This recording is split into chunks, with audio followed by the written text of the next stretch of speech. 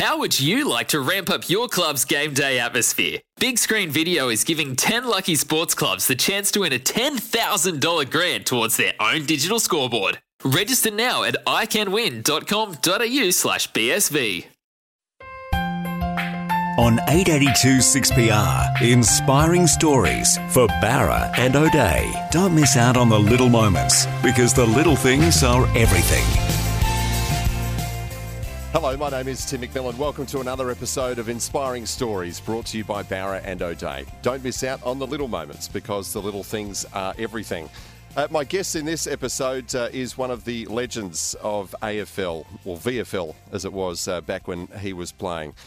He plied his trade at two of the prestige clubs in Victoria, at Collingwood and at Richmond, before being lured back home to be part of the inaugural West Coast Eagles side. He's known for his incredible work ethic, his commitment to fitness off the field, and a commitment to attacking the ball on the field. But there is so much more to the life and times of our guest, John Annear. Welcome and thanks for your time. Thanks, Tim. Yeah, nice to be here. I can't wait to hear more about your time with Luciano Pavarotti as well. When I was doing some research on you, I read that and thought, well, I need to hear that story, because that's bizarre. I mean, you come across some people in your time, but how you and Luciano Pavarotti ended up, touring the world together is quite unusual. Yeah, look, I had an uncle who was a physio, Rob Baker, and on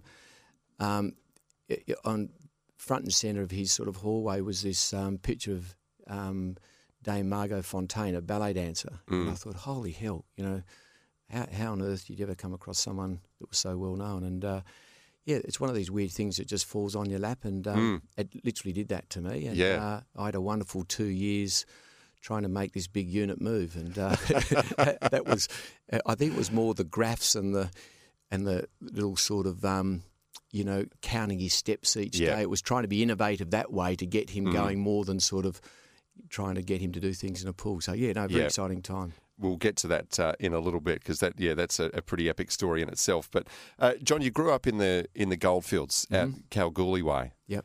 What did Mum and Dad do? Look, they're both Kalgoorlie people. Yeah. My dad's a mining engineer. My mother was a teacher. And we basically did most of my schooling in Kalgoorlie. We moved then to a place called Widgymultha, which it's really just a very small spot between Coolgardie and Norseman, and we're living on a mine site, which was fairly unheard of in those days. Most mining towns would have a purpose-built town, so this was one of the first earlier ones where, I guess sort of the people running the show would live not far from the mine site. So it was only a one-teacher school. Yep. Which turned out to be an absolute crack of a school. And what, just a handful of kids? Yeah, 13 kids. Yeah. And this particular teacher was a very good footy player in Kalgoorlie, Jack Robinson. He basically all the kids there just self-paced. And so in about 6 months, both of my brothers overtook me.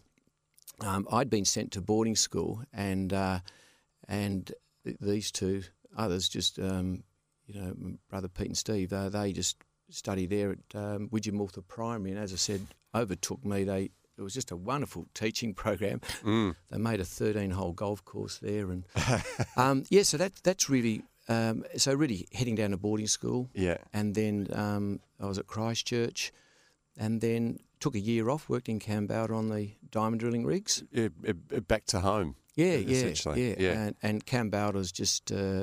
It's about 30 minutes south of Cal. So played country footy for a year, and then just very lucky to get asked to come down to Claremont. Graham Moss was coaching, and just had a wonderful 3 years of just. In some ways, there was lots of aspects about playing at Claremont when you sort of just put all your footy time together. It was very, very unique in I guess, connecting with a lot of people that you still have a lot to do with. And I know that a lot's made about premierships. We didn't, in my time there, didn't win a premiership. Later on they did, but I don't think that's necessarily the front and centre of having successful friendships in footy. Yep. It's just having a collective group of people that have a good chemistry, look after each other, and that still happens today. Yeah. That small town, close-knit community, quiet life, being out in a tiny town where you grew up. Is that still where you feel sort of most yourself, most at home? Do you like the open space and the peace and quiet? Yeah, I do, but it's a bit weird. I'd love to be able to say you can go back and see where you used to live, but unfortunately... Is it even there anymore? No, that's the thing. When we lived in Kalgoorlie, we lived in a place called Trafalgar, and Dean Irving lived there. I think Kempy lived further up the road. But you go to Trafalgar now, it's at the very end of the pit. And so you can't really take your kids back and say, look, these are the sand dunes or slime dumps we used to tunnel in. And this hole wasn't here. Yeah, and the Boulder Block Hotel, all those stories of these miners coming up, getting some King Browns at lunchtime and taking it back down, and they'd bring the odd bit of gold up through the back door. So all those stories that were just so unique. It's just in some ways a real shame that it all went, but time moves on and Kalgoorlie's prospered because of that big pit. But it also has other issues. I mean, a lot of the guys now are working around the clock on 12-hour shifts, so you don't have that normality to be able to play sport. And I think that's, it suffered a bit in Kalgoorlie, getting numbers to be able to turn up to training and being very much around a roster. So, look, big changes, but I just had a wonderful life there, and I had a stint in Norseman as well. And, so that's really where my real roots are for sure. The change, going from that very small community in the Goldfields to a boarding school atmosphere at Christchurch, did you take that in your stride, or was that a bit of a shock to the system? No, it's... I laugh now, but Twiggy Forrest, he was in the other boarding house. Twig and I spent more time in sort of the medical centre. I think Twig because he'd be fighting all the time, and me because I was bawling. If you ever watch Ripping Yarns, there's that great sort of thing where the school leopard kept catching the student that tried to escape, and that was a bit of me. I think I'd try and get to the station and. You were out of there. I was out of there, and I think I wrote a letter to my mum every night and. So it wasn't a really good time to separate from family and my brothers. I was very close to them, and but it's funny how things happen. I look back on it, and sometimes we'd be maybe a bit over precious nowadays. What that did is made you just sort of find a footing that got you solid, and that's where sort of I could run, but I really then made running a big thing, and then found some sort of safe zone by, connecting with a lot of the school coaches and it just sort of toughens you up a bit. I don't think I'd put my kids through it.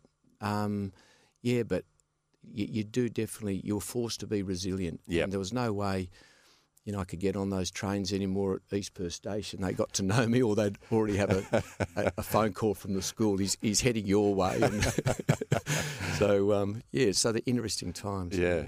So was Twiggy a mate of yours then? Yeah. Twig had a real rough time there. He had he had a bit of a stammer, and I don't think Twig would mind me, telling the story, and would be teased a bit, and he would let rip, and he would take on any kid, any size, and I think he's still got a bit of that in him. He definitely has, yeah. And look, and he tells a great story how his dad then moved him to Hale, and he says, you better get a bit rid of that, otherwise it's going to happen again. So he joined the debating team at Hale, and the rest is history. So, in some ways it built massive resilience in his world as well. I mean, look, going to boarding school now, there's so much more, there's so many things that just weren't right living in those times, and it just doesn't happen now. But, formative years, though. Yes. So why did you go back to the Goldfields then after you'd finished school? Did you want to get out of the city? Yeah, I think so. Yeah, just felt very comfortable.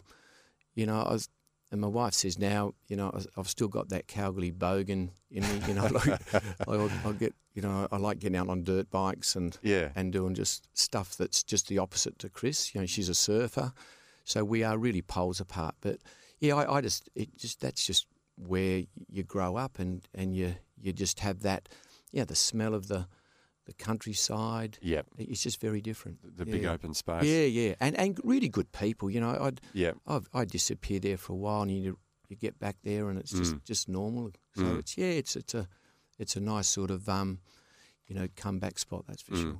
So then from there to Claremont, essentially under Graham Moss. But then an even bigger step, I mean, there's Goldfields to Perth, but then there's Perth to Melbourne to go and play for Collingwood. Yeah. How did the switch from Claremont to Collingwood come about?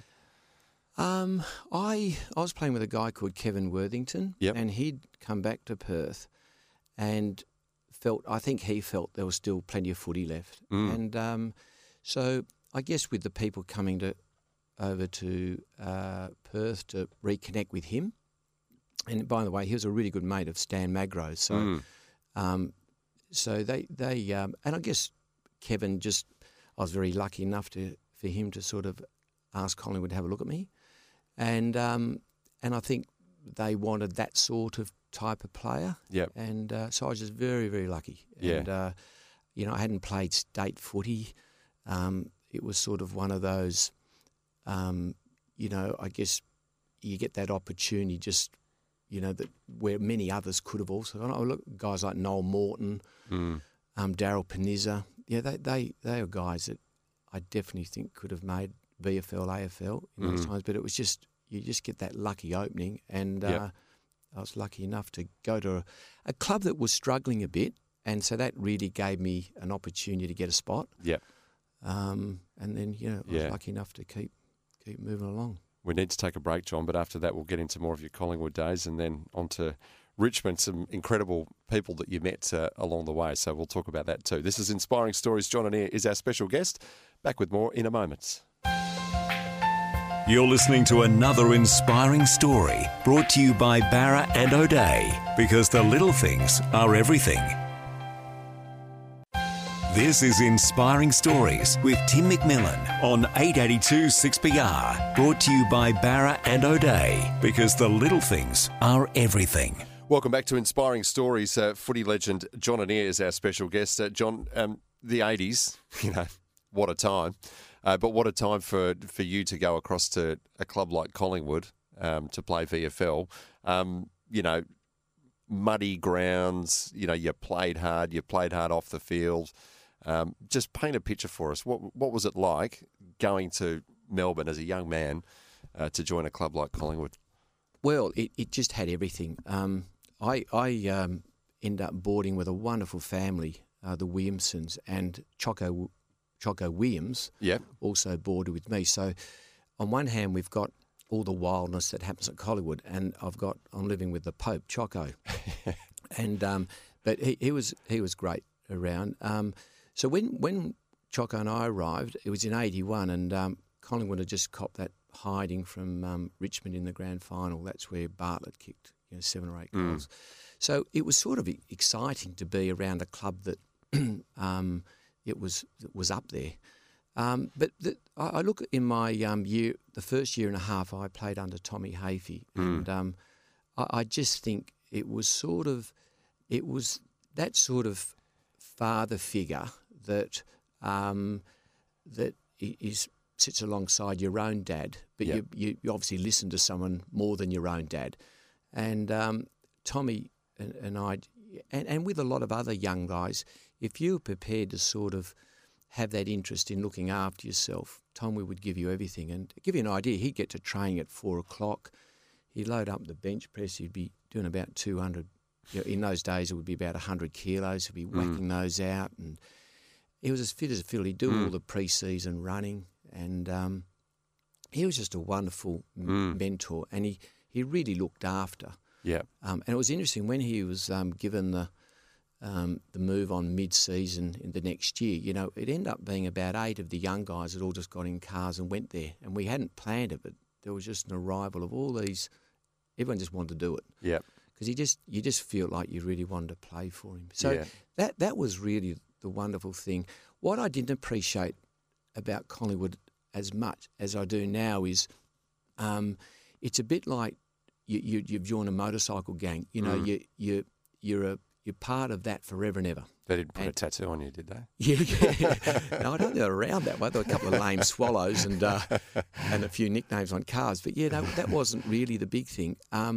But they really do, And I went to a function a number of years ago, and Eddie Maguire said, "Look, I tried to get Dermot Brereton here," and he said, "We know he's a Hawthorn champion, and he'll always be the Hawthorn champion. But the fact he did play a game for Collingwood, and whether you play 1 or 300, you've helped and you've been part of the Collingwood thing. And I thought, wow, that really resonates, that what the foundations of that footy club are. And they do some marvellous stuff, with players going through some really difficult times. They have a significant fund that's available. So it's a magnificent club in looking after people. And I really appreciate that further down the track. It was a different time footy-wise, wasn't it? You had those suburban grounds there, and if you know the geography of Melbourne, there's a cluster of suburbs that are essentially next to each other. It's very territorial, and your home ground advantage is significant. What was Victoria Park? What was it like playing at Victoria Park when you've got a character like Tom Hafey coaching, you've got Stan Magro, people like that on the field, a young Peter Dacos, even at that time? Yeah, and there was Renee Kink and Peter Moore. Look, it was amazing. When we arrived, the newer batch like Dacos and Shaw and co, we weren't used to Tommy's training. And so you'd have a Saturday game. Monday would be a recovery, which session would be an hour and 3/4. So you'd be doing circle work and circle work and circle work. Tuesday night would then be the big session. So that would be 2.5 hours. And it'd be contesting circle work. And then Thursday, we would get maybe 5,000 people training, and that would still be an hour and a quarter. So as much as younger players could handle it, the older guys just got so sick of it. And so come game day, I guess that was the other part of it. It was just a massive following. And you're right, it was very territorial. That was your patch. And, they'd play cricket all through the summer. And as soon as the wet rains came, that sort of cricket pitch here was just... washed away. And the shorts were sort of about half the size of what they are these days. So it was sort of a very interesting mix of these sort of near-on bikinis and mud everywhere. So, but look, it'll never be those days again, but they're etched in, I guess, every person's mind, of just that real VFL time where, your suburb was around the stadium that you played at. You wore that badge. 1983, the third and final season there, was probably your best at Collingwood, and yet by the end of it, you were about to leave. Take us back to that time and what prompted the move to Richmond. What happened the previous year? Richmond, Collingwood had got hold of Rains and Cloak. So, and there was a real tit for tat sort of transfer rivalry too, wasn't there? And that really wrecked Richmond. They were two iconic players with Richmond, and so Richmond then came at Collingwood and scooped 5 out of the 6 in the best and fairest, and thought, so Phil Walsh, myself, Craig Stewart, Neil Peart, I think Wally Lovell. So there was a few of us Noel Lovell, a few of us that then were just given offers to move there. And I know Walsh and I, we was never our intention to sort of move. It was just hopeful that Collingwood would sort of, maybe reward us a bit, but they just weren't prepared to move. I think they just spent so much money on these other guys. So look, it's one of those things that just happened so quick, and before we knew it, we're in another sort of club. And I look back on it, and as much as I've met some great guys at Richmond, I sometimes think just playing out your time at one club is a better way. You regret the move? Well, in some ways, yeah. It was very hard, though, to sort of, I guess, being young and being wedged in all that. Things just happened we ended up going to the Supreme Court on about day 2. The deal was done, and Walsh and I were over at Richmond. You played some good footy there, though, didn't you? In 84, you were second in the club's best and fairest count. Yeah, so it all just started to happen then, and then got a chance to play State of Origin back here, and so it by that stage, sort of mid-20s, you'd sort of found out what it was all about. And but it's interesting in that time in the 6 years at Melbourne, I had 6 coaches. So I started to wonder whether it was me that was just... You brought some sort of curse. Yeah, that's right. So And then obviously West Coast started, and they were really keen to get 6 seasoned players. And in some ways maybe that cut myself short a bit, because you're really there just for a time to set the bar for the young crew coming through. Yeah. And there was just a wonderful group of players coming through, and that obviously went on to 92 and 94. So when you're at Richmond towards the end of your stint there, at what point did you start hearing whispers about, the arrival of West Coast in the comp, and maybe that you would be a part of that? Yeah, I never really took an interest in it. I was happy at Richmond. I got into physio over in Melbourne. I did radiography, then got into physio. Had a great job at a sports medicine centre where Barry Richardson ran. Yep. And so it was really an out of the blue call from Mossy and said, look, would you want to come home? And at that stage, it really was, if I was going to move back to Perth, this was the time. Otherwise, I'd end up finishing physio. Fair chance I could work with Barry and so forth. And so that was really thinking, my parents, my brothers are over back in Perth, and it was almost, again, one of those things that just knocks on your door. Yeah. And I took it. And, so I guess arriving back here, there was Malaxis, Wiley, Glendinning, Turner, Phil Narkle and myself, which were the older of the group. And who had, as you said, a role to play, not just on the field, but in guiding some of the new recruits into the rough and tumble of top-level football. Yeah, look, it was that. And it just wasn't me. Dean Turner was a very good runner. Ross was very strong in the gym. So all of a sudden, these young guys have come out of waffle clubs that barely had a gym, and all of a sudden looking at what these fellas were doing, and and benchmark times, in the 2K and the 50-minute run test, to run 11 laps in 11 and a half laps. It was just done. So all of a sudden, just bringing all those training habits back, and one of them in particular was Dean Turner, because Fitzroy at that time.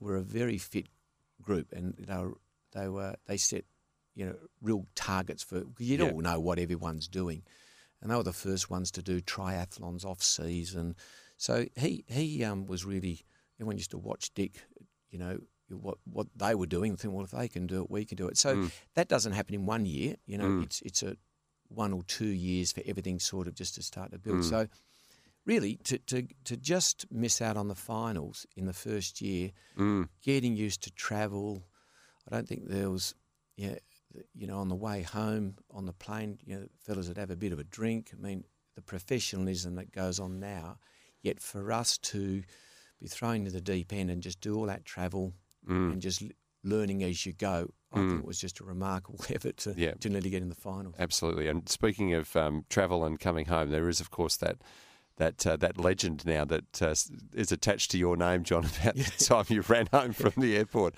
after a disappointing game. I'll get you to tell that story in full right after we take a break. John Annear is our special guest. Back with more in a moment. You're listening to another inspiring story brought to you by Barra and O'Day, because the little things are everything. This is Inspiring Stories with Tim McMillan on 882 6PR, brought to you by Barra and O'Day, because the little things are everything. Welcome back to Inspiring Stories. Our special guest is a footballer known for being incredibly fit and committed and hard as nails on and off the field. John, we're at the point now where you're at West Coast, the first days of West Coast's existence. You, of course, were one of the senior members of that squad early on. Your fitness was pretty well known then. You were regarded as one of the fittest, if not the fittest blokes in the AFL. How did you sort of, I suppose, transfer that passion throughout the squad when you got back? Because you do have to set an example when you're in that elder statesman slot, don't you? Yeah. Look, because you got a new coach, they're not sort of saying, well, look, last year you did this well, this year let's just concentrate on such and such. You start at scratch again with a new coach, and what I could do was, I could run, I could sort of push a bit in the gym. So, I guess you just throw your best foot forward, but I had other like-minded people around it, and the other thing, we had all these young kids that were so impressionable. Yeah. That was the other thing. I mean, like a young John Worsfold, for yeah, instance. I mean, you would have 8 or 9 years on Woosha? Yeah, I reckon who became sort of one of the. I mean, I dare say he took some cues from you along the way. Yeah, well, what was he like as a teenager? Yeah, well, he ended up just. It's really the roles that when we first went to Collingwood, we were we were green around the ears, and it'd be the younger guys that would always end up being locked in the sauna, and the thing was turned up to 200 degrees. So the young ones often took the brunt of the jokes. But sounds like boarding school. Yeah, that's right.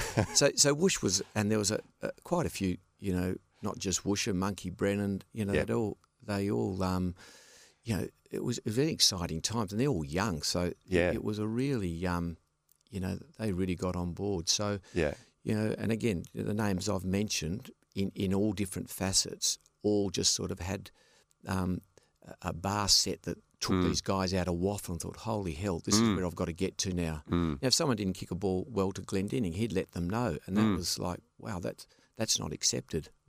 Local level, I'll try harder. Try better next time. Yeah. One of the great stories that people know you for was post, I think, a loss to Geelong. You've dragged yourselves back on an interstate flight, and then you were so disappointed with your own performance that you ran home from the airport. Firstly, true story? It is, yeah. I don't think I can escape that now. And your girlfriend and friend at the time, I think, were at the airport. Yeah, they were. Yeah. So you've abandoned them and gone for a run. Yeah. Look, I was I was a sad sack on the plane. I'd spent a fair bit of time on the Pine. There was a bit of a misdemeanour behind the ball, and Ron thought that wasn't a good example. But by you, I wasn't getting a kick, and at that same time, I think I had some ridiculous number of physio exams. I don't know why it was ever like that. So my brain was just exploding. So it was a hell of a long ride back on a bus and then getting on a plane to come back to Perth. So I just felt like I was got to get out and run. And, in the dirty old shorts and socks. Yeah, and I had the white business shirt, and I think I'm just looking at the bridge where I ditched the shirt. And, but I think I would have escaped, except the fact that Tommy Stanich, he was the chairman of selectors, he was putting along in his car and spotted me. And then he parked his car up at the brewery and just was the only car in the car park. And so as I've run past, I thought, an unusual car there by itself. And then the next minute I got to the uni, and where that seafood van is normally parked, and there's Tom out there on the path waving his hands and saying, look, do you want a lift? And I thought, nice one, Tom. I'm at the 18K mark. I've got 3Ks to go, and now you're offering me a lift. No. So I know, just look, I'm fine. He said, you sure? I said, look, I'm nearly home. So, so that got home.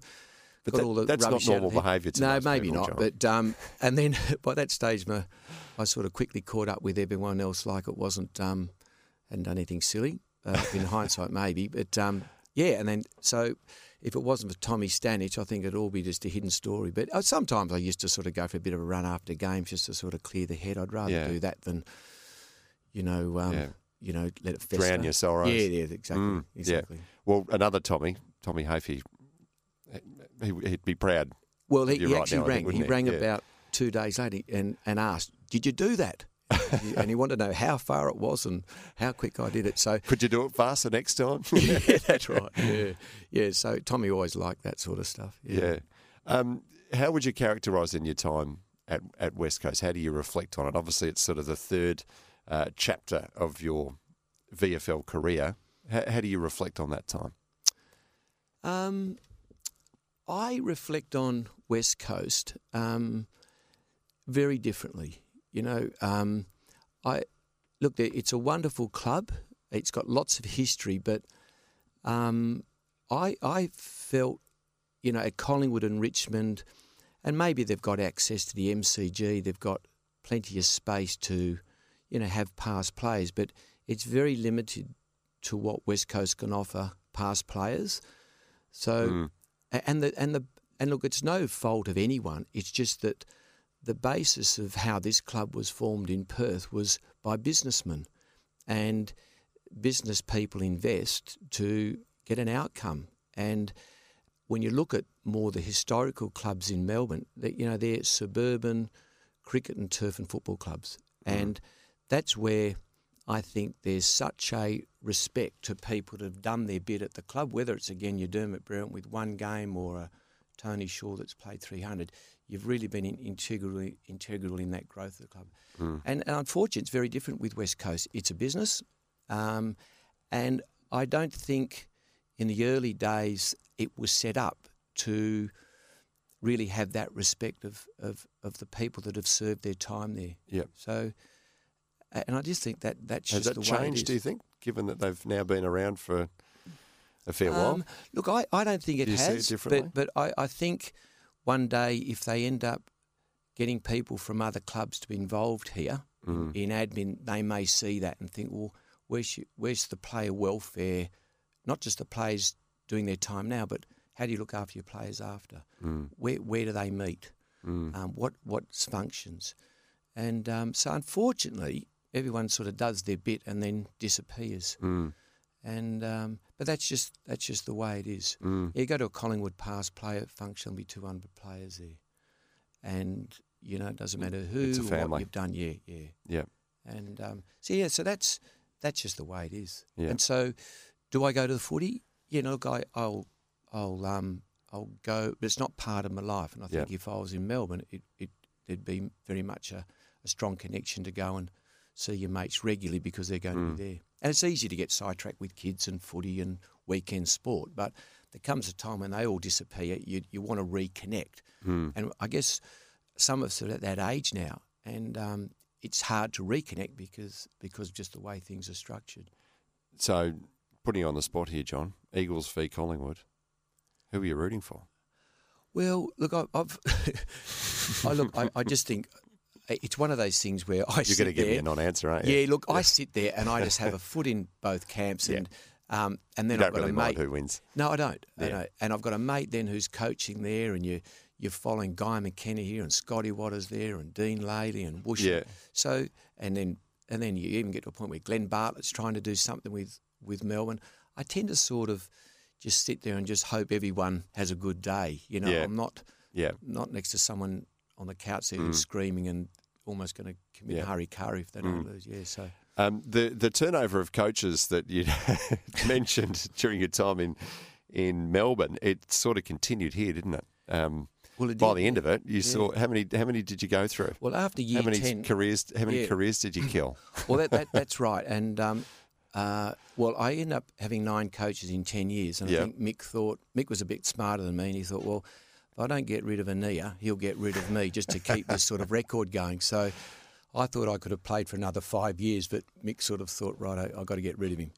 But that's basically It's sort of a very turbulent time of just turning over of coaches, and I think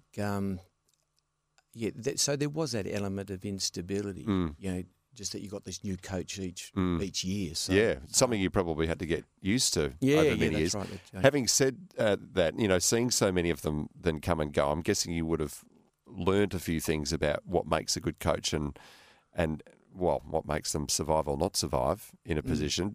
Did you ever sort of accumulate that knowledge and think, well, perhaps I'll give it a crack myself? Look, there was an opportunity at Claremont at one stage and in South Freo, but I sort of veered more towards family. But interesting, I did sort of have done this retrospective study back to 1981 when I first started playing, and looked at all the coaches and have come up with around 24 measurable traits, and using that as a predictor. And without sort of going into too much, why I wouldn't be a good coach would be a couple of things. Firstly, I had more sons than daughters, so that's a cross against you. The second thing is one of the real factors, and if you look at the last 20 years, there's been 15 coaches that won premierships, and they've all been premiership players. Right. And I think that's a significant. That's not a 50-50. That's a significant stat. And another one that's interesting, which has changed a bit now, there was around a 30% portion of the successful coaches up to recent times that had a teaching background. Is that right? Yeah. So when you look at it, if you've got more boys, you may have to make a hard decision and maybe sell off a couple, just go and do a dip ed and teach. And whether you win a premiership, whether you sort of count sort of the Royals in Albany as a thing, but there's a very, very strong focus that you've got to have gone to the big dance, and experienced it. When you say won a premiership, you're talking about a VFL or AFL premiership, or if you had to be a state level, player, okay. So if you take Alistair Clarkson out, you know that he's a bit of an outlier in that sense. Yeah. If you took him out, then all of a sudden you've got, you know, what's that? That's 15 out of 16. I think Luke Beveridge was the other one. But the others have all been, you know, premiership players. Yeah. Fascinating. So that's, so hopefully I'll tidy that up soon. And there's a few people coaching now who wouldn't want to read that, but a few people who might. Yeah, exactly. John, we need to take another break. After that, though, I want to hear about your adventures in the Hawaiian Ironman, you know, probably the toughest event of any kind on the planet. So, you know, clearly you're mad, but as well about Luciano Pavarotti, how that association came to be. John Annear is our special guest. This is Inspiring Stories. Back with more soon. You're listening to another inspiring story brought to you by Barra and O'Day, because the little things are everything. This is Inspiring Stories with Tim McMillan on 882 6PR, brought to you by Barra and O'Day, because the little things are everything.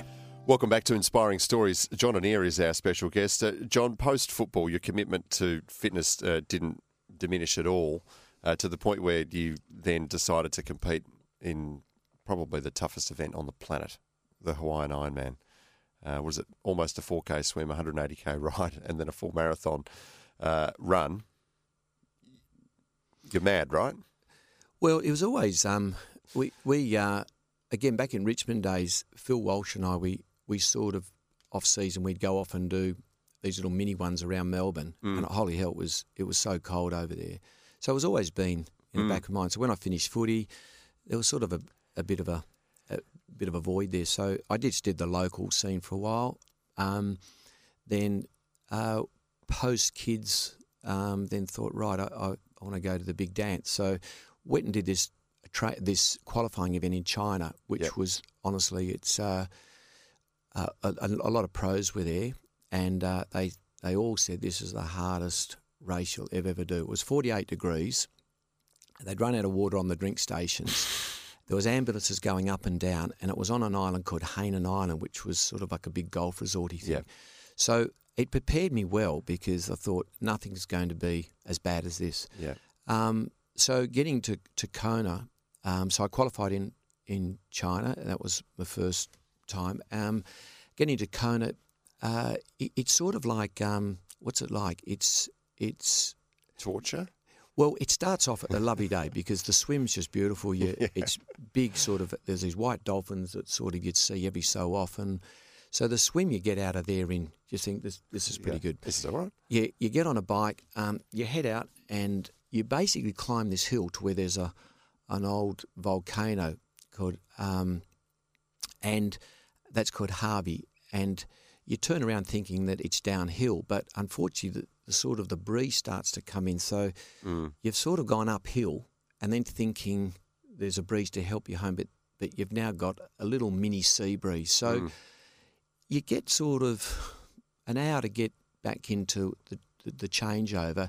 It starts to really thinking this is now not becoming fun. And and normally you're in Bustleton, you're sort of getting off the bike and you think, right, I haven't trashed myself too far, but all weird stuff starts going on. You know, you start feeling hot, then you start feeling cold, then you're not sure whether you wanted to eat, then you're starting to get aggy, and then you start looking at your power meter more and more because you're trying to work it all out. But it's the body just starting to go through its first sort of moment of just thinking, well, I'm not sure if I'm going to be around much longer here. So you get back in, change over, and then the run starts. And thankfully, the first part of the run is down this sort of boulevard that's covered in palm trees, and that's almost like gives you a false sense of recovery because you finish that, back into the changeover area, and then they send you back out onto what they call the Big K. And this is basically this bitumen road that has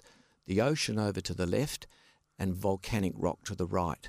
And this volcanic rock is the same colour as the road. It's just black. Radiates. And it just radiates. So it's looked like someone's gone and put alfoil in either side, and it's just, they're following you with alfoil, just radiating heat.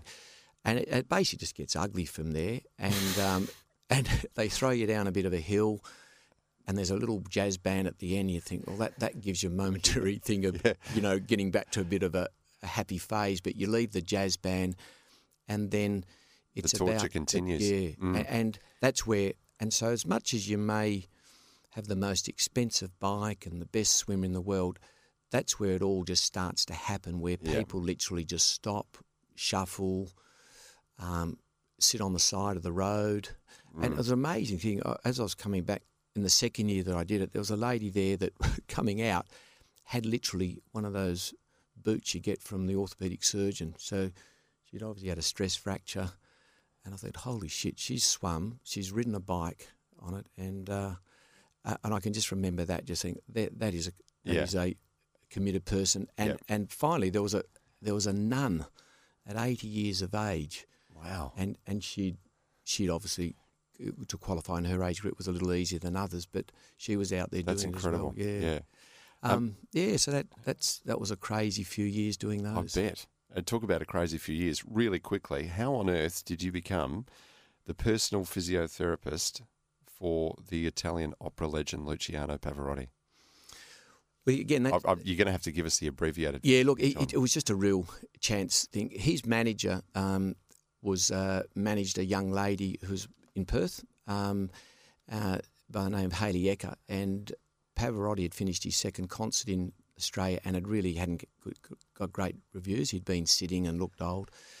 So the poor old physio that they had, an Italian guy, they shipped him out on the Sunday morning because they found he'd been playing cards and eating with the big fella. So as a last-minute ditch, instead of all this tour folding up, Jeff Ecker rang me and said, could you give him a try in the pool? And so, look, the long and short of it was I had him on his feet again. And got him in the pool. He loved the pool because it took the weight off him.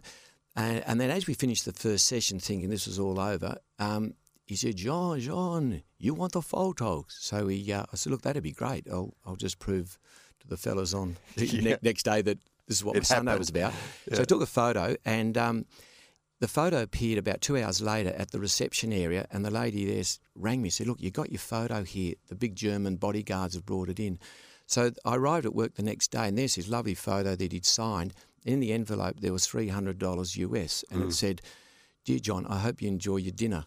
And I thought, well, $300 US, and I think the parity is about 60 cents to the dollar. There was about a $500 fee. And I thought, if the big fella wanted me to have $500 dinners, I'll end up being his size in about 3 months. But look, it all just happened then that about a week later, I joined his touring party, and then basically toured the world with him. Toured the world, and then lived in Modena with him, and it was just incredible. Again, one of those just chance things that happened. Yeah, still amazing.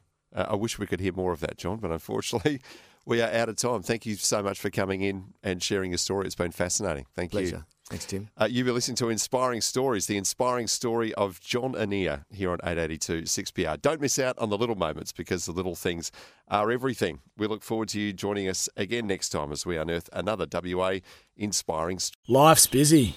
Take this deck. There's heaps to do on it, like polishing off this wine. That's tough. Life's pretty good with a Trex deck. Composite decking with no hard maintenance. Trex, the world's #1 decking brand.